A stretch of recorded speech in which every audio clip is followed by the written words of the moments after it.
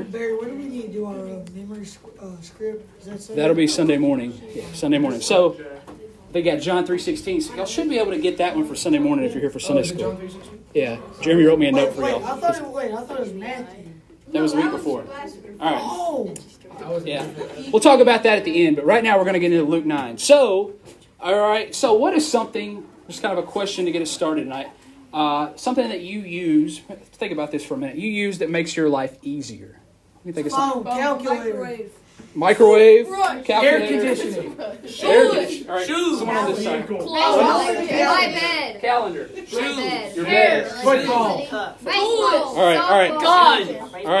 All right. So bring it in for a minute. All right. So there's a lot of things that you use every single day. You and I use, right? That make our lives easier. That make our lives more simple. That make things convenient for us. All right. You're a generation. You're growing up. You don't have to wait really on anything. Now I know we live in a more rural community, so we don't live in a city so much where you have like DoorDash or something like that where you can order food and have it in a few minutes. But things are pretty quick. Instant gratification is something that we're used to. You get on your phone, you look something up. That's the thing. You have had a phone in your hand or your pocket pretty much your entire life. So if there's a question you have, what do? Or you're debating something or you have like an argument.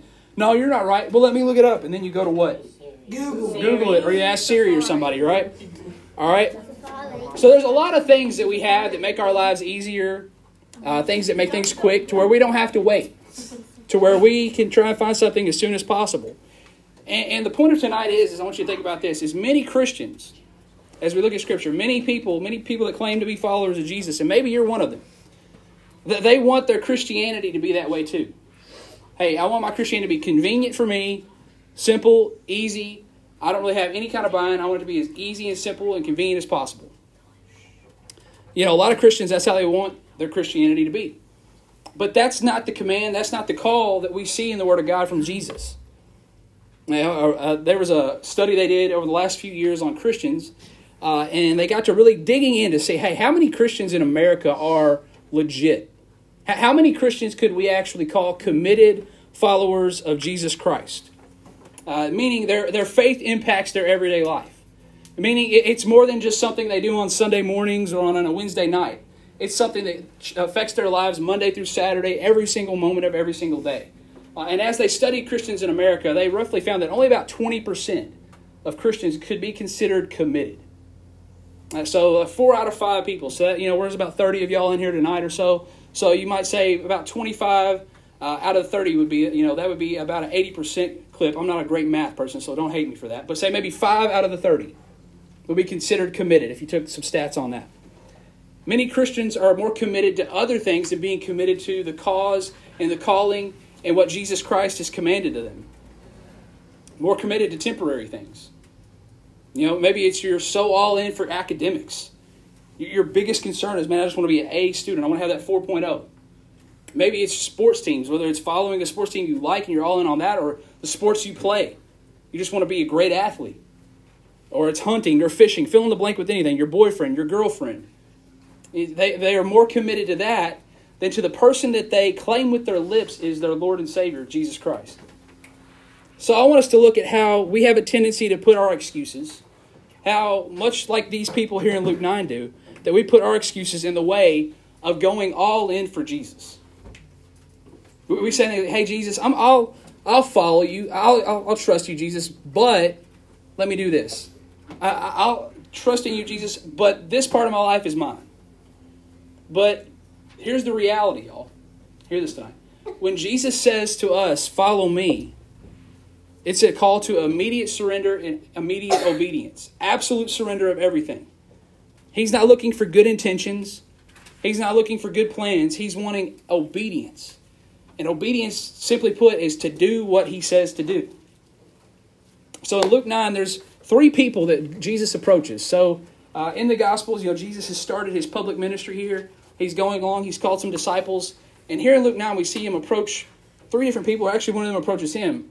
And we see a few different responses, and we're kind of work through that tonight. So Luke 9, verses 57 through 62. This is at the end of the chapter. And it says this in the Word of God. It says, as they were traveling on the road, someone said to him, I will follow you wherever you go. Jesus told him, foxes have dens and birds of the sky have nests, but the Son of Man has no place to lay his head. And then he said to another, follow me. Lord, he said, first let me go bury my father. But he told him, let the dead bury their own dead. But you go and spread the news of the kingdom of God. Another said, I will follow you, Lord. But first let me go and say goodbye to those at my house. But Jesus said to him, no one who puts his hand to the plow and looks back is fit for the kingdom of God. So this is kind of a hard pill to swallow in Scripture. Jesus says some very difficult things here in these 5 verses in Scripture. And there's a few points I want y'all to take tonight. Now, I don't have note sheets for you. You may have a notebook and you may just want to make some mental notes or whatever. But a few things that we see from these 3 people as we kind of progress through these verses. So the first person, when he comes to Jesus, he has this. He has the wrong expectations of Jesus. His expectations are messed up. And that's the guy that's in verses 57 and 58. Start that way. It says, they were traveling on the road. Someone said to him, saying to Jesus, hey, I will follow you wherever you go. But then in verse 58, Jesus says this. He says, foxes have dens, birds of the sky have nests, but the Son of Man has no place to lay his head. So this first person, he comes to Jesus, and he thinks he's signing up for the easy life. He thinks life is going to be simpler, life is going to be good. You see, Jesus' reputation, Jesus' fame at this point in his ministry had kind of grew. Because what had Jesus been going around doing up to this point? Anybody want to guess? So he starts his ministry. What was Jesus doing? He's spreading the word. He is talking about the kingdom of God, yes, but what else is he doing? He is calling disciples. But what was the thing that drew the crowds in? The miracles, right? He's healing the blind. He's causing crippled people to walk. He's doing all these miracles. So people are hearing about this guy named Jesus of Nazareth, this rabbi, this teacher. And this guy that comes to him here in verses 57 and 58, he's probably heard about this Jesus, this miracle-working rabbi. And he's saying, hey, I'm all in on this because this dude, he's going to have it big. He's got the following. He's got the crowd. Man, following him is going to be awesome. You're going to have the greatest life. Everything's going to be all good. He's the one. But Jesus, whenever this guy comes to him, Jesus kind of says, hey, you got it wrong, kind of flips it the other way around on him. He says, hey, man, I don't even have a place to sleep tonight. I have no place to lay my head, no bed. And what Jesus is teaching us, and Jesus is teaching this guy here, is that we should never put our hope and never put our trust in earthly things. Not in temporary things that can go away. So how do you know that just based on that? Well, also in Scripture, Jesus says this in Matthew chapter 6. Matthew 6, 19 through 21. He says, don't store up for yourselves treasures on earth where moth and rust destroy and where thieves break in and steal. But store up for yourselves treasures in heaven, where neither moth nor rust destroys, and where thieves don't break in and steal. For where your treasure is, there your heart will be also. And what Jesus is trying to get this guy to see, and what he's trying to get us to see, is the only thing, and hear me, the only thing, the only person that we can put our hope in that's going to span for all of eternity is him. The temporary pleasures, the temporary things of this life, as fun as they may be, they're going to fade away. The only thing that's going to last forever is Jesus. So let me ask you, and I want you to really look at yourself and ask yourself this. What is your dependence upon tonight? Or maybe better put, who is your dependence in?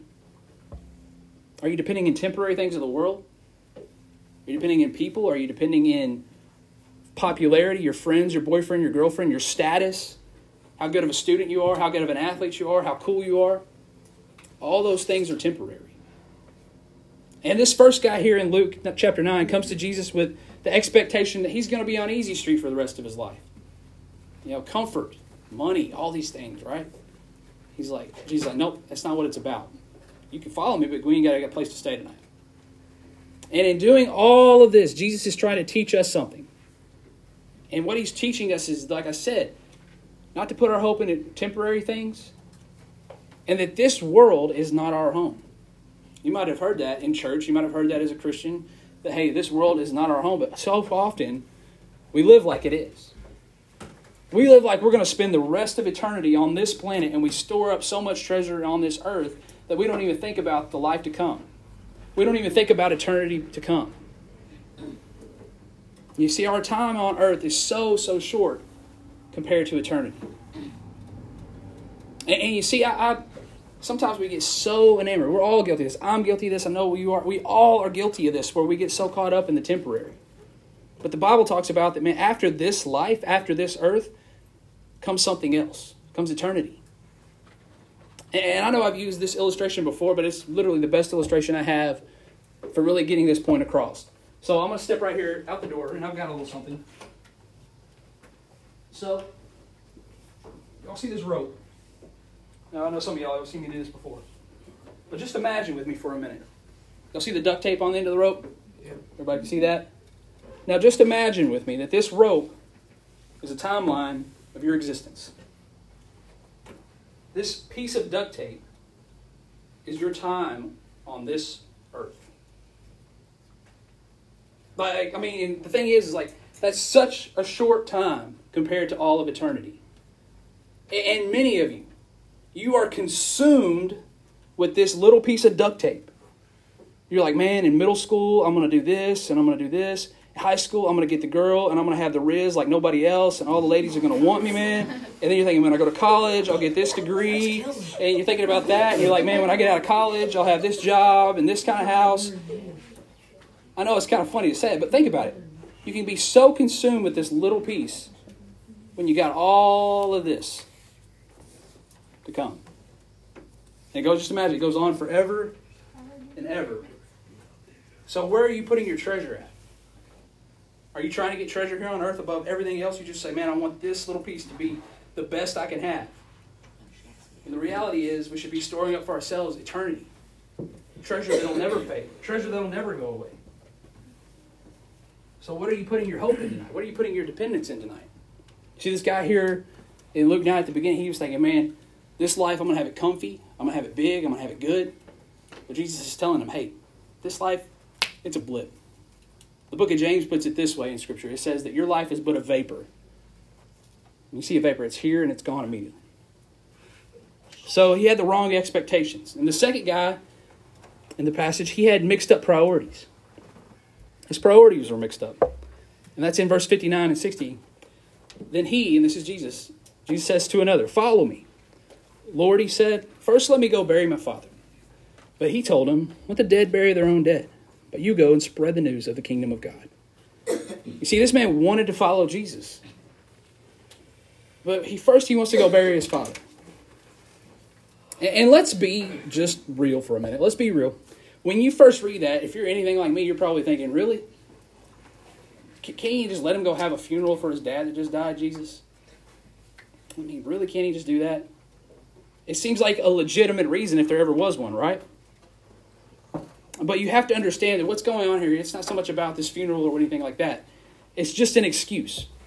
An excuse given by this guy for not obeying Jesus Christ.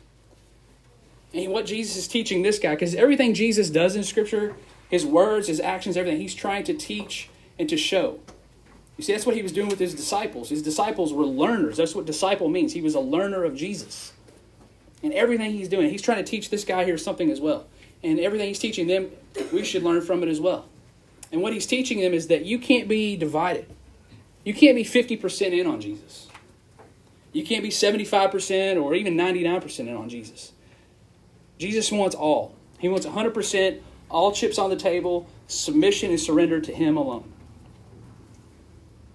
And sadly, many want to choose the opposite. They want to choose the path of least resistance, least commitment. But Jesus says, no, that's not how it works in my kingdom. It's an all or nothing deal, guys.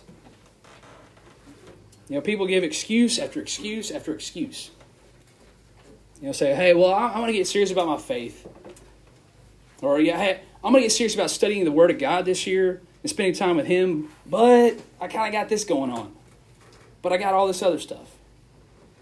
Or I'll start living on mission and living for Jesus with my friends and share my faith. But, you know, I got other things that I really kind of focus on, really things that I'm really more consumed with, things that I'm more committed to.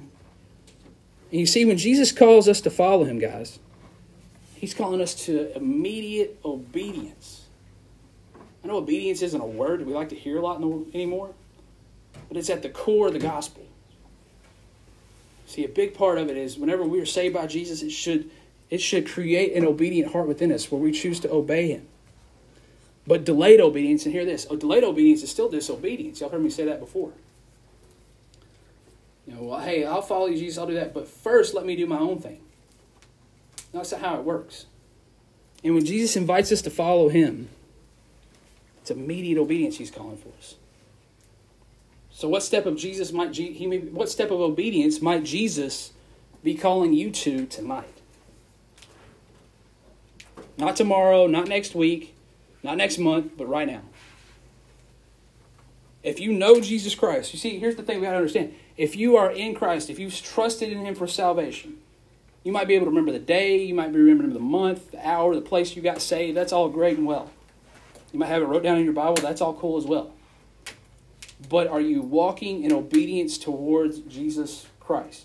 Because the result of our salvation is obedience. Is seeking to say, hey, I'm not who I once was. The Bible puts it this way. You're a new creation. So you should be walking and striving to become more like Jesus. And it's immediate. Where you becoming and growing like him. And so often, we just kind of put it to the side. Say, I'll do it when I got time for it. I'll really be obedient to the Lord and what he says for me to do when I have time for it. And many of you, and this is me just getting on my soapbox for a minute, many of you are so apathetic about your faith, it's crazy to me. So what do you mean apathetic? Where you just kind of have this lack of concern, lack of interest in really being intentional about your faith. You see, we might go to a camp or a retreat or something, or maybe on a Wednesday, and you say, hey, I want to do this. I know I should do this. You say all the things that me and Maria and our adult leaders want to hear. Hey, I want to get serious about reading Scripture. I want to get serious about learning the Word of God. I want to get serious about living for Christ at school. But then, next thing you know, I ain't got time for that. I'm too consumed with other things. You're just like, next thing you know, you're like, that Jesus stuff, I just really don't care. I'll say the right answers when I'm around the adults or I'm around my parents. But as far as walking in obedience daily, you're just like, I am not going to do that. I'm going to do my thing. And whenever I really feel, like I might get around to the Jesus thing. And you're more consumed with the world than you are with Christ. You say, man, I just want to be popular. I want to be well known. I want people to like me. I want to have a boyfriend or a girlfriend. I just want to get through this.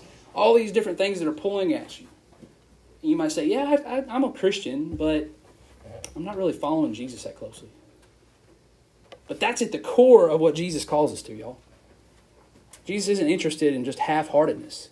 He's not interested in Christians that are just going to be like, yeah, I'm a Christian on Sunday and Wednesday. Jesus is looking for disciples. He's looking for people that are going to follow and obey him. Now, are we going to get it right all the time? No. We're going to mess up. But is your heart's desire to know Jesus more and to walk in obedience towards him? I want you to ask yourself that question tonight. Are you just saying those things to me? Or are you saying these things to your parents? Or you say, hey, I'm just going to fool them, but really in my deepest heart, I don't really care. Jesus is looking for obedience. He's looking for people that are all in. So the final thing we see here, we'll kind of finish up here in a minute, from this third person is that he had misdirected focus. His focus was off. I'll finish up with this, verses 61 and 62. It says, another said, I will follow you, Lord. But first let me go and say goodbye to those at my house.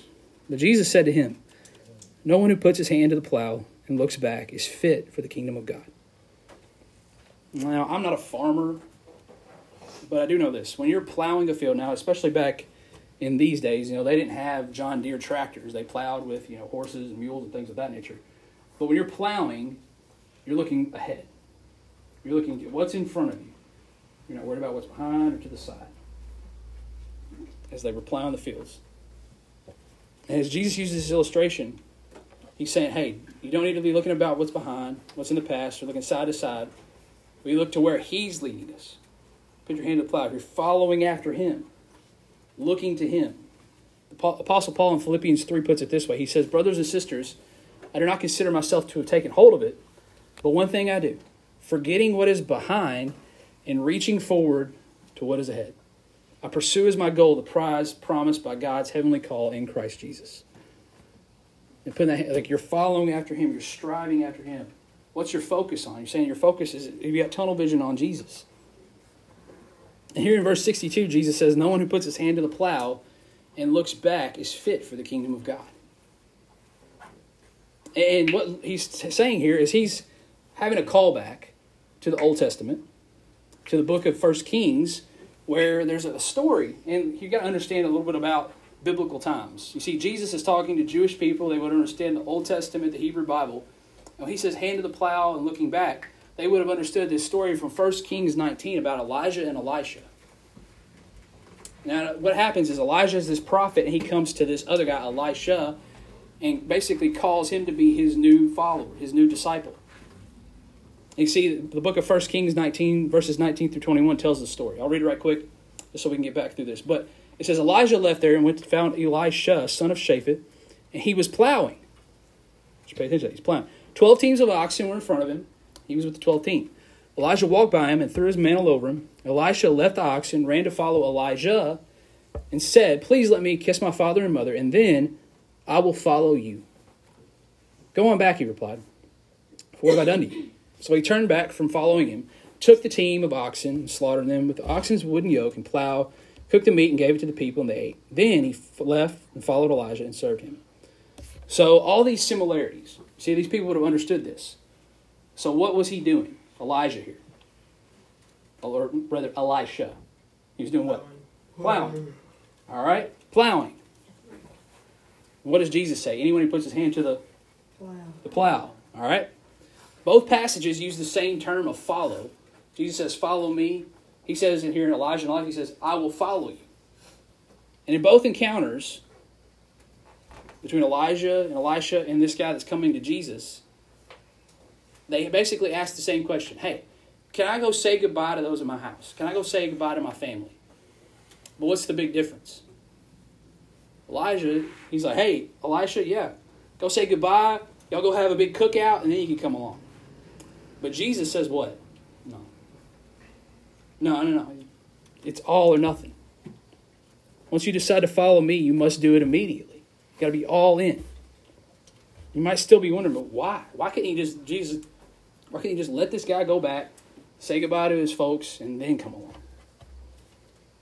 And sometimes what it is, and this may be the thing for you, I don't know. Sometimes people in your life, sometimes family members can hinder you from all that Jesus has for you. Maybe you say, man, I know God's calling me to do some things, but maybe you got family members that are like, you ain't got to be that committed. No, you ain't got to do that. You got to go all in for Jesus. You haven't got to actually walk in obedience. And maybe it's not family member, it's a friend. Maybe you got influences in your life that you're really, really close to. And when you start talking about the Jesus thing, they're like, dude, just be quiet. You ain't got to do all that mess. The people that are closest to you might hold you back. Why is this important? Because Jesus says that if we're all in for him, we got to love them less. It's like, what? Love them less? Jesus uses some pretty strong language in the book of Luke chapter 14. He says, if anyone comes to me, does not hate his own father and mother, wife and children, brothers and sisters, yes, even his own life, he cannot be my disciple. Now, let me clarify here. Jesus is not saying that you have the right to hate your parents, okay? This isn't a hatred or an anger or a frustration towards them. What this simply means is to love them less than you love Jesus. You see, Jesus is saying you are to put me above everything. A priority. He's to be superior to everything. Our families, our friends, our loved ones. He's to be number one in our lives. You might hear that, but what does that really look like? You might have heard it your whole life. Put God first. But is God really number one on the throne of your life? Or you just say it? Is he the thing that you're most consumed with? Is he the thing that you're most passionate about in this life? You say, man, I just want to know Jesus more. I want my friends to know Jesus more, so I'm going to live on mission for Jesus. Because I can't help but talk about Jesus because of what he's done for me. Does it really just like get down deep in your bones that, man, I was this way, I was one way. I was lost. I couldn't save myself. I couldn't do nothing about it. And then Jesus came in. He changed me. He made me new. And I want everyone to know about that. Or do you just kind of keep Jesus tucked away?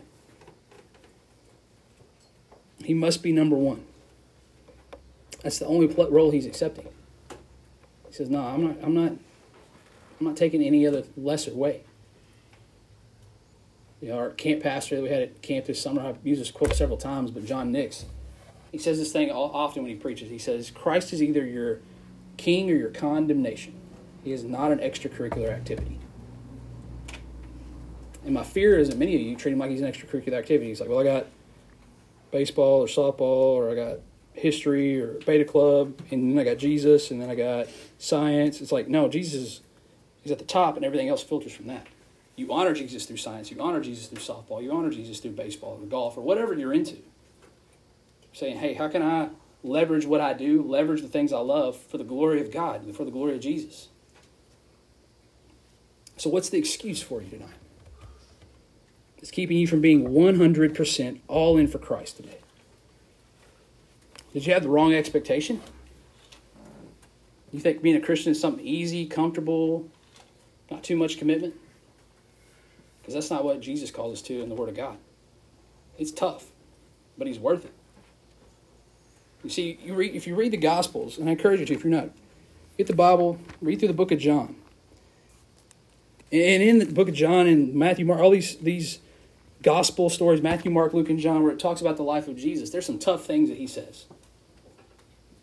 And one in particular story, Jesus says something tough to the crowds, and they start to leave.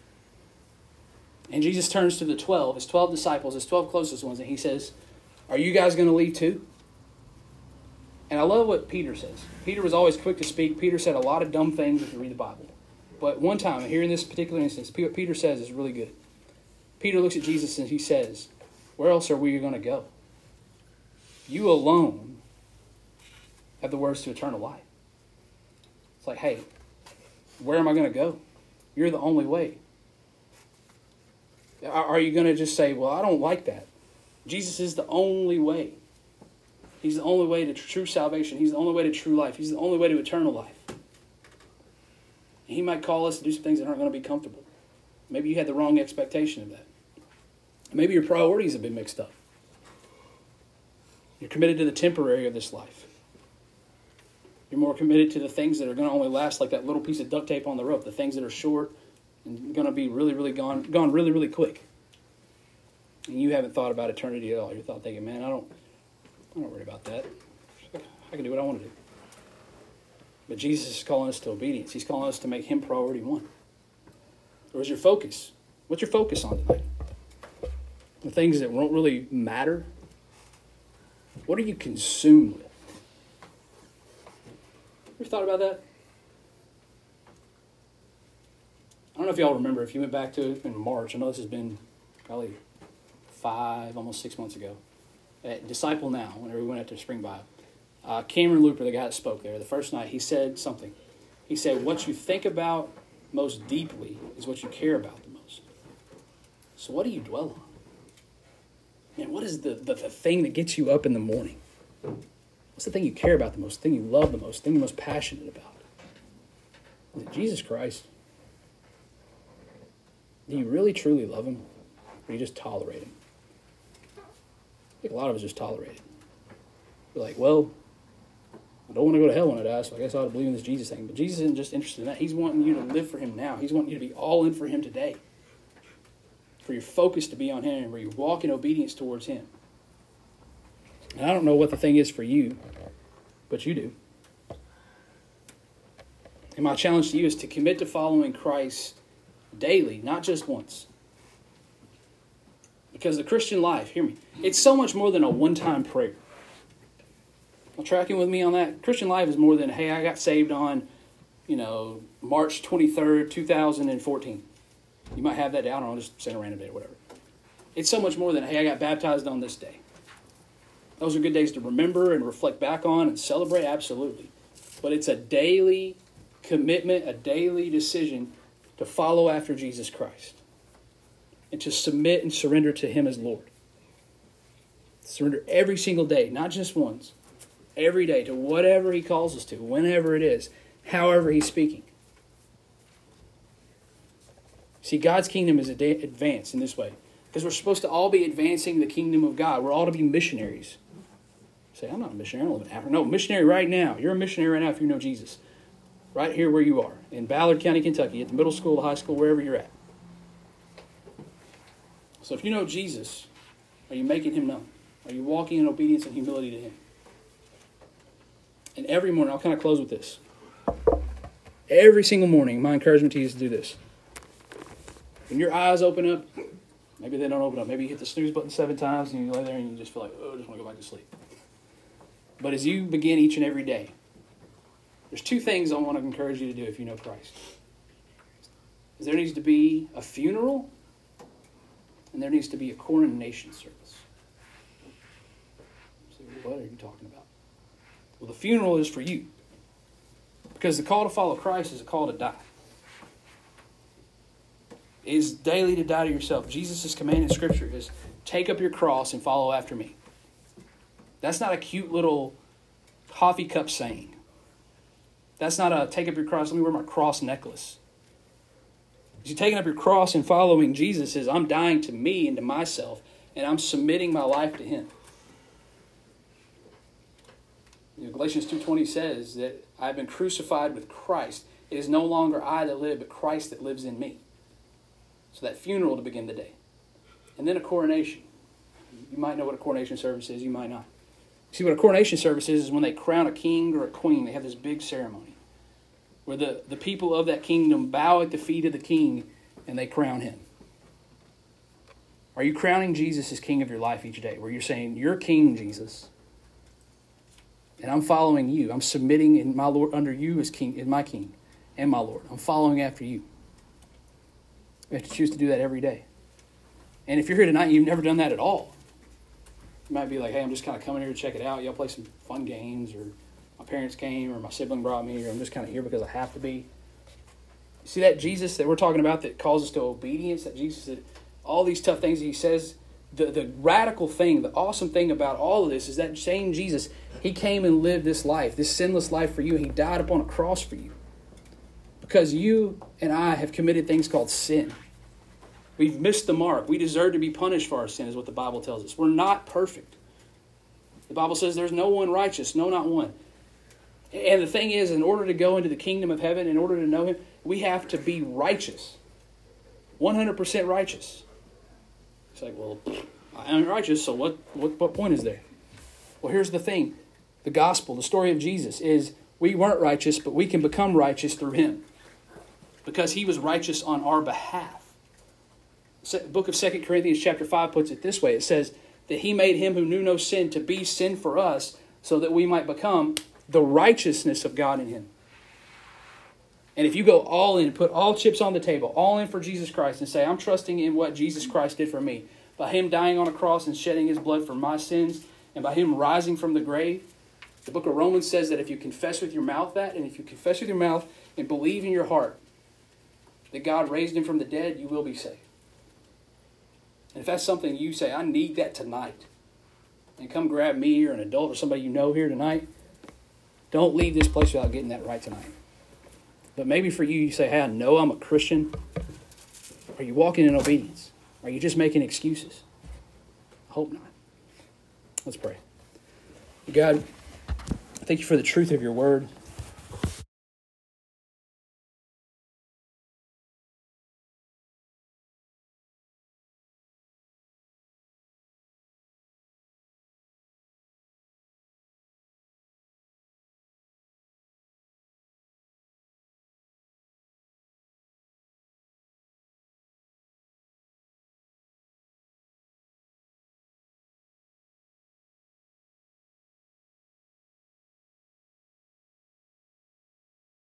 I hear that maybe they've never done that for the first time. They've just been kind of going through the motions, coming to church. God, I pray that tonight would be the night they'd be forever changed. God, I pray for the person that's here tonight that they might know you.